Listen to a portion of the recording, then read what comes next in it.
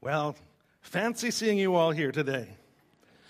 It's great to be a pastor of real people and not just people online, and to see your faces, it's been fantastic. I've gotten to know several of you over the last couple of weeks, and now the real people come. And looking forward to seeing the next service as well. I just have this habit of liking to tease people and laughing and making this a pleasant time to come. So this is your family, your church home, and I get to be the new pastor of you all, so thank you for that privilege. We are going to continue in our series of messages on refocusing.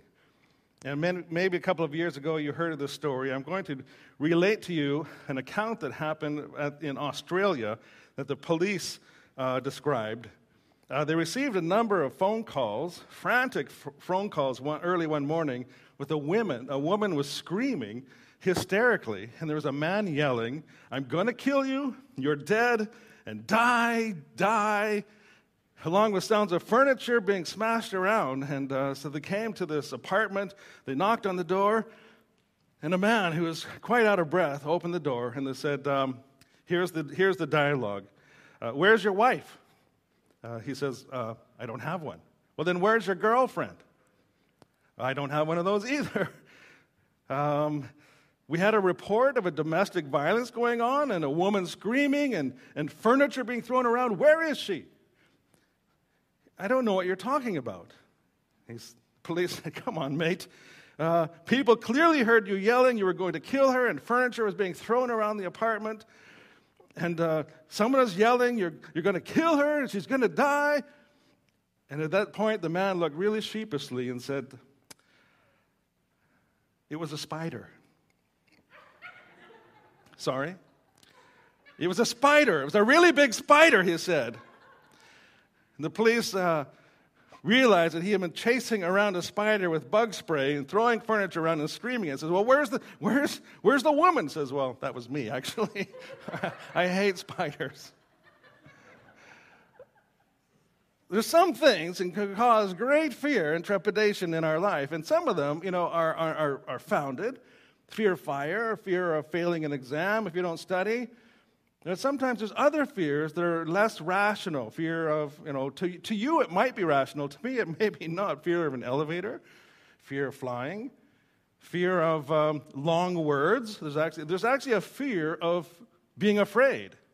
And these things can cause us a lot of frustration in life and inhibit us from doing some things that we would like to do and experience some things that we like to do. But fears and doubts can really cause us to take our eyes off of what's important in life. Particularly when God calls us, we can be so afraid sometimes that we are paralyzed to do anything significant in God's kingdom.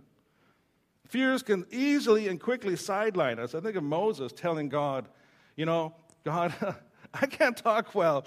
Pick someone else." Or I think of Gideon. God must have been pretty accommodating, because Gideon says, "God, I don't trust you. Prove to me that you are who you say you are and that you're calling me." Thomas, the disciple, everyone else believed that Jesus had rose from the dead, but he says, "I'm not going to believe till I see for myself. I want to see the nail prints in his hands, and then I'll believe." Well, Jesus also called 3 other men to follow him, and every one of them had an excuse or a reason why they couldn't follow Jesus. Every one of them should have taken God at his word. But fear and distractions and other priorities prevented them from being involved in kingdom activities. To me, some of these fears just don't make sense. I think mice are cute, fuzzy little things, but when a little mouse runs through a room full of people, you can see people scurrying and screaming. I go, I don't understand it. Or some people are terrified of speaking in public. Others can't get enough of it. There's lots of different fears, and I don't have a fear of flying. I've flown all over the world. I don't have a fear of water. I go on cruises and swimming and all that. Don't have a fear of elevators, but I do have a fear that has plagued me since childhood. And it's because of an incident that happened in my home, and it's a fear of noises in the dark at night. You see, it involves It involves a screaming mother, a burglar, and a father that was rampaging through the house to try and get rid of someone that shouldn't have been in our home. And from that moment on, at about 6 years old, I have been terrified of noises in the middle of the night. And if I hear a noise, I get paralyzed in my bed, and I'm thinking, what is it? It's got to be a burglar, because we actually had 3 people in our home when I was growing up, and I just thought, it's got to be another burglar. And so I forced myself to get up. I'm the man of the house now. I'm the dad. I have to protect my family. And so I get up, and of course I have something close by that I call the equalizer, and it's a fairly intimidating knife. And I take it with me, looking through the place to see that everything's okay. Sometimes, I could find what the noise is. The other night, the wind took our umbrella from the deck and picked it up and threw it over top of our house to the front yard, bouncing off the ceiling, and that woke me up. I have to get a hold of my fear and realize that it's probably just an open window or a car that went by or something before I can breathe again and get back into bed and fall asleep. But there's a fellow I want to look at today who had doubts and who had fears that really ruined his life. It ruined his future. It ruined his call on his life. We find him in the Old Testament book of 1 Samuel. And what was going on in this particular section is that God's people had decided they were tired of being ruled by prophets. God would talk to a prophet, the prophet would talk to the people, but they were kind of tired of that routine, and so they wanted to have a king like everyone else did. Like all the other surrounding nations had their kings and their armies and all that, we want a king too. And so God gave in a sense, and he chose Saul to be the next or the very first king. And Saul is an interesting character. In fact, twice in the very first description of him, it says he's very handsome. I don't know. 1 Samuel chapter 9, it says there was a man of Benjamin whose name was Kish, and he was a Benjamite, a man of wealth. And he had a son whose name was Saul. It says, a handsome young man. And there was not a man among all the people of Israel more handsome than he. From his shoulders upwards, he was taller than any of the other people. Tall, dark, and handsome. It's like and they came from a family of wealth. He had it all. Everyone looks to him. My son grew up faster than a lot of kids in his grade. He was about 6 inches taller, and they would often go to him before they would go to a teacher to settle disputes because he was big and tall and athletic and all of that. That's who Saul was. You'd see him head and shoulders above everyone else.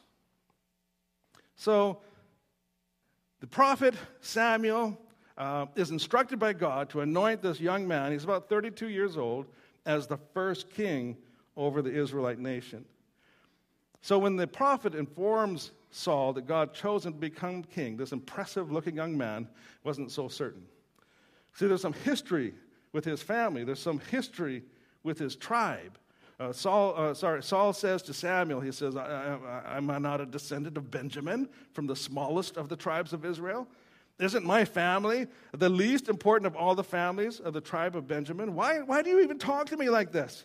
Like, don't tease me with this. It doesn't make sense. The reason Benjamin was so small, the tribe of Benjamin, out of the 12 tribes of Israel, is because they did some pretty nasty stuff. In the past, couple of generations, and the other 11 tribes decided to wipe them out to get even. And so they nearly totally destroyed the tribe of Benjamin because of what the tribe had done. And so they were in the process of rebuilding as a tribe, having more kids and growing as families, but they also had a reputation to overcome. They had messed up. They had caused a stench because of what they had done. And so history sometimes can prevent us from doing what we need. We somehow think that we don't deserve it or we're not good enough. The truth is we may battle insecurity because of where we come from. I don't know, some people say they grew up on the wrong side of the tracks, or they grew up with an accent, or came from a different place, or their family background was messed up, and so they don't feel secure or confident in themselves. They're not like everyone else. They didn't have the advantages of everyone else. And this is what Saul is saying. You don't know who you're talking to. Like, not only is my family the smallest one in our tribe, but our tribe It's got a mark on it. We've got a history, and no one likes us. In fact, you can even read the passage in 1 Samuel 9 where some of the other people looked at him and says, who is this guy you want to lead us? What good is he? He could never lead us. We're not going to follow him. It just put more doubt in Saul's heart that he wasn't good enough for the position. My wife led a Bible study when we were overseas in Norway, and we had the women's group come to our home and sit in circles in the living room in chairs. And for the life of her, she couldn't figure out how come the ladies from Africa were all sitting in chairs behind the circle of chairs. They wouldn't sit with the white women. And finally, my wife says, she's, come in, there's a room. No, we're okay. Finally, she asked one of them, what's going on? Why won't you join the circle? And they said, well, it's because when we were colonized in Africa, we were told we were no good, that we were never equal to whites, that we never should consider ourselves on the same level as whites. And so that's what we believe for generations. We have difficult times sitting with the white people. Well, my wife made sure there were no back row chairs the next week and forced them to all sit on one, as uncomfortable as they might have been. We cannot let messages about the past or where we come from or of our humble upbringing speak louder than God and his call in our life. Nothing that's happened in the past can keep us from a future calling with God. He knew all about Saul's history. He knew about Saul's family. He knew about the insecurities and the fears. He still called him because he had a plan for Saul's life. So the old prophet Samuel in verse 21 of chapter 9, he has Saul come stay with him overnight in his home because Saul was some distance away. Saul had actually been chasing after some missing donkeys and was a couple of days away from home. And God spoke to Samuel and said, hey, tell Saul everything's okay, donkeys were found, but I got a job for you. And so he tries to convince Saul that it's going to be okay. People are more worried about you than they are about the donkeys because they've already come home. But let me tell you, God's got a word for you. I'm going to pick you to make a difference in the life of my people. I'm going to give you a responsibility like no one has ever had in the history of our people. And Saul wasn't really too interested in that. He didn't know what Samuel was talking about. It just didn't make sense to him. So a few days later, Samuel calls all the people together. All the tribes are brought in together. And he has them come before the Lord one by one. 11 tribes go by, but the tribe of Benjamin is picked. And I think people probably held their breath like what's going on? The Benjamin? What, are you crazy? And then his family in the tribe of Benjamin comes before the Lord, and Saul's family is chosen. The smallest tribe, the smallest family.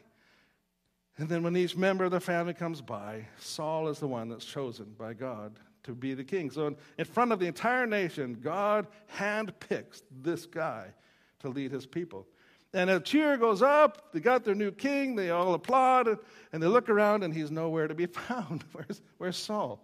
Where's Saul? Well, he's hiding. He can't handle the pressure. He doesn't know what to do. He's embarrassed. Everyone's looking at him. And where do they find? God actually has to tell them he's hiding by the animals where the luggage is kept. And so they go find him, and they bring him out. And, hey guys, I'm here. He becomes the reluctant king. The truth is, our insecurity can cause us to hide from or doubt God's call in our life. And we even can hide within our own emotional baggage. We have stuff. We have history. We've sinned against God sometimes. We messed up. And we think that sometimes disqualifies us from serving in God's kingdom. But God knows all that. Yet still, his grace is enough. Our past doesn't determine our future with God. Sometimes we say, I can't obey God because I don't know enough, or I don't have enough time, or I can't obey God because it would mean too much change in my life, or I'm not worthy. I've had people actually say, I'm not worthy when I said, we'd like to consider you to be a deacon in our church. We'd like you to consider being an elder in our church. They say, I'm not worthy. You don't know who I am. You don't know my past. I'm going, I like what I see. I like your present. I like the future that you have in our church. No, I couldn't. My dad was a deacon. I'm not like my dad. I'm going, whatever the excuses, fear and insecurities can prevent us from actually serving significantly in God's kingdom. What affirmation have you been given by God? You see, when Saul was on the road, Samuel told him, the Spirit of God is going to come upon you. You're going to be transformed into a prophet. You're going to prophesy in my name. And Saul's going, what are you talking about? Sure enough, Saul comes across a band of prophets, and the Spirit of the Lord gets a hold of Saul's heart, and he begins to prophesy. He was a changed person because of the presence of God. Well, that's what happens with you and me, right? When God comes to our life, He transforms us. That's what the word born again means, that we are born again spiritually. We become a new person, new creation. His Spirit and His presence comes to live in us, helping to transform us from the inside out to be the kind of person He wants us to be freed from the past and embrace the future with Him. You know, for our church to fulfill its God-given mission, to reach our community, to go into all the world, every person has to step up. Every person has to be involved and to do what God has called you to do and me to do. And it involves a change sometimes, change in priorities, change in how our schedule, to be involved in what God wants us to do to make an impact in this world. You ever ask yourself, why wasn't I born in the 1800s? Why wasn't I born in the 1500s? Why was I born now, here, this place? Why does He have me here? It's because He's got a plan for your life. He's got a plan to reach the community, plan to reach the world, and He's using us, His people. There's a truth. Our insecurity sometimes can lead us to place our faith in people instead of God. We often want people's approval or people's affirmation or people's praise. Sometimes we're so insecure of ourselves, we forget that God has called us, and we try and please the people, and we get our eyes off of God. Our focus is in the wrong place. So for King Saul, initially, he disobeyed God's command. He was supposed to go off to battle, and he was supposed to totally destroy the town. Everything in it, anything breathing, was supposed to. They had sinned greatly against God. There had been a horrible influence in the region, and God says, enough, enough. Judgment is coming. He was going to use Saul and the army to bring judgment on this town. Well, Saul was afraid of the people. And he let his men loot the town when they were supposed to just burn it all up. He didn't want them to think badly of him. He wanted to think that he was a great king, benevolent king, a kind king, a generous king, even though God said no, destroy it all. But he was too afraid. He didn't want to look bad in the eyes of his people. Again, there was another chance where the prophet Samuel wanted to do an offering before a great battle. And Saul's men started to trickle away out of fear because Samuel hadn't shown up yet. Well, Saul took matters into his own hands because he was afraid the people were going to abandon him. Didn't trust God. And I don't know. Fear of people, wanting their affirmation and their attention and their praise, rather than being content with God's favor, can sideline us also from God's activity. So what would have to happen for you to go from being a faithful and bold servant of God to being weak and fearful? What would it take for you to walk away from God? Sometimes being diagnosed with cancer can make a strong person tremble with fear. Caught you off guard, or now you're afraid of the future. Now you're afraid, who's going to take care of my family? How will this end? Sometimes a medical diagnosis can shake you at your core. What about having a son or a daughter in trouble? It can really test our faith in God. God, I prayed for them to walk the straight and narrow, and they've gone off track. And sometimes that can make us blame God and turn on God because He's not doing what we want in our time schedule. Or marriage troubles. It can be all-consuming. It can be everything you think about all day long. Is my marriage going to last? Is it going to break up? Sometimes that can be so dominant in your life that you forget about God altogether, and that He is powerful. He can help out in that kind of a situation. Maybe unstable financial position. Maybe your finances are going rocky. The company's not doing well. You might lose your job. Maybe you do some things that you're not proud of to try and fix it. What would it take for you to compromise, to be afraid, to lose your faith, to lose your focus on God? Leading researchers have indicated that Everyone, as we're growing up, they believe that 75% of the message we get from people and from family and from friends and from society, 75% are negative messages, negative programming working against us. Tell us that you're not good enough, or you'll never make it, or there's someone better than you. 75%. So you come into life and you come into adulthood with 3/4 of the information you've received telling you you're not good enough, you'll never make it. But then you encounter God, and he says, you're special. Like, I've chosen you to be a part of my kingdom. I've chosen you for special assignments. I've got stuff that I would like you to be a part of. You have no idea about right now. So most people, we have to overcome our past in one way or another. We have to overcome self-doubt or fear of failure or insecurities or family flaws. But when God steps into our life, everything changes. It's like there's a reset. Have you ever had to reboot your computer to clear up some problems? Kind of God does that with us. His Spirit comes in and begins to reset our mind, the way we think about ourselves and about things. 2 Timothy 1:7 says, "For God gave us a spirit, not of fear, but of power and love and self-control." My dad likes to say, one person plus God is a majority. Whenever God calls, everything's going to work out when we respond. If we don't incorporate the power of Christ in our life, our mind will continue to respond according to the negative programming that has been conditioning us. In other words, the realization that Christ is in us, that His Spirit is present in us, should make all the difference. When you don't think you're good enough, God says you're not, but with me you are. My past, it might keep me back. It says, your past is your past. I've got a tremendous future for you. God wants to transform our minds from dwelling on fear to dwelling on the power of Christ in us. So Romans chapter 12, verse 2, you probably know the verse, you can quote it. Do not be conformed to this world, but be transformed by the renewing of your mind. Let the insecurities go. Let the fears go. Focus on God Himself. He says, by testing you may discern what the will of God is, what is good and acceptable and perfect. In other words, don't believe the lies anymore.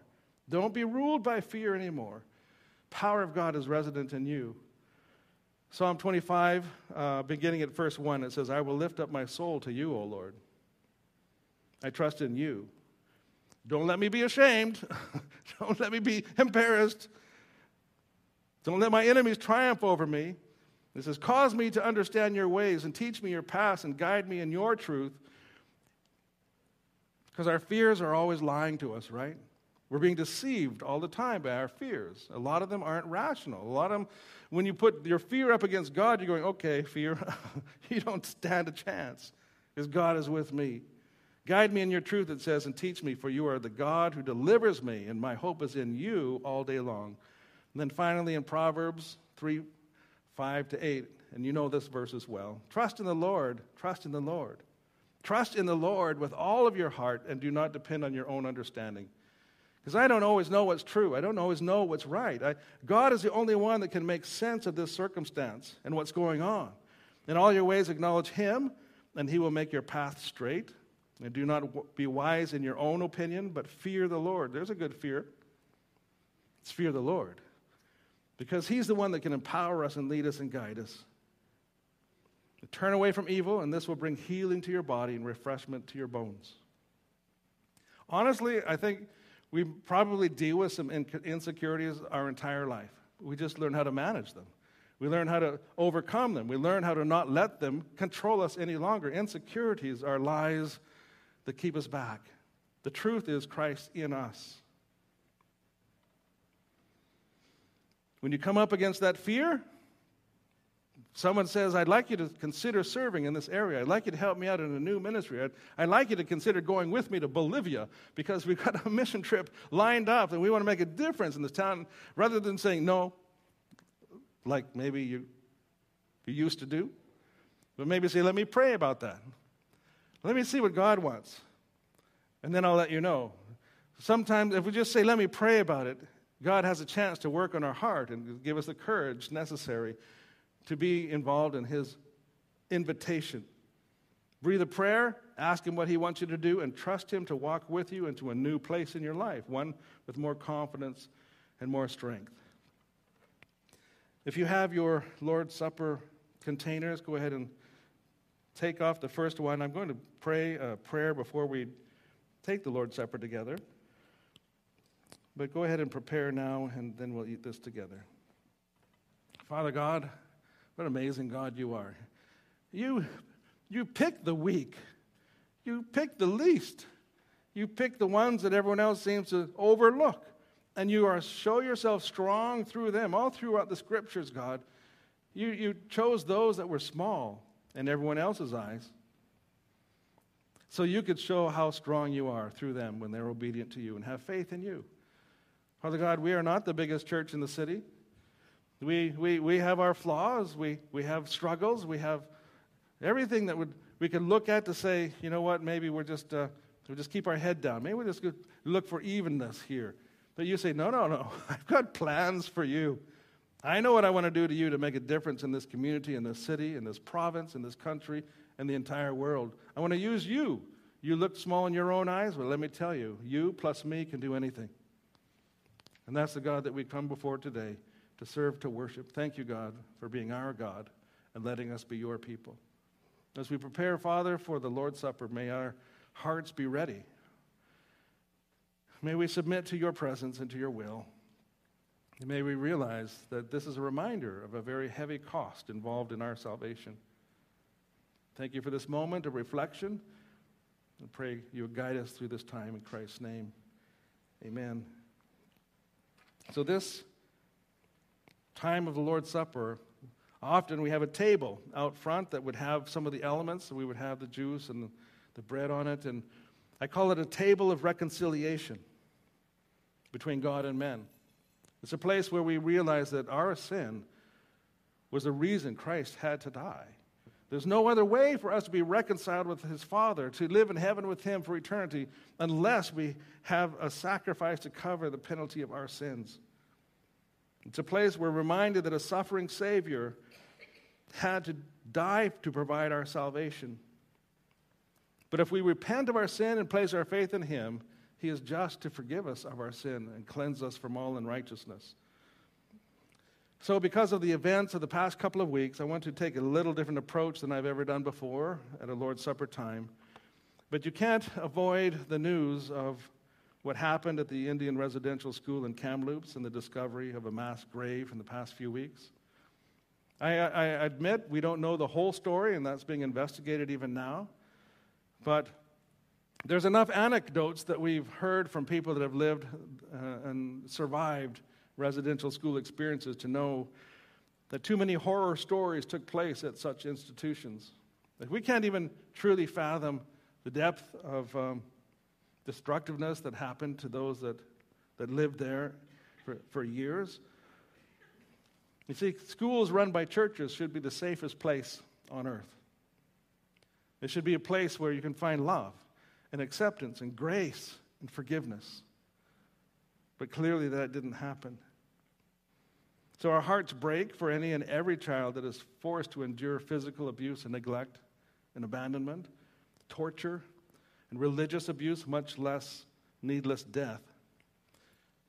We try, and most churches try really, really hard to make our place a safe and accepting location for children and for teenagers to feel safe and loved and incredibly special. And for someone to twist that and abuse that trust, it breaks our heart. So I want to pray today for both survivors and the parents of missing children who were caught up in the situation. And ask you to bow your heads, and as we pray and then take the Lord's Supper, would you just ask God, how can I be a person of reconciliation? How can I be an instrument of peace in the midst of all of this? So let's pray. Father in heaven, since the beginning of mankind, you have seen uncountable times when people have done evil things to one another, unspeakable things.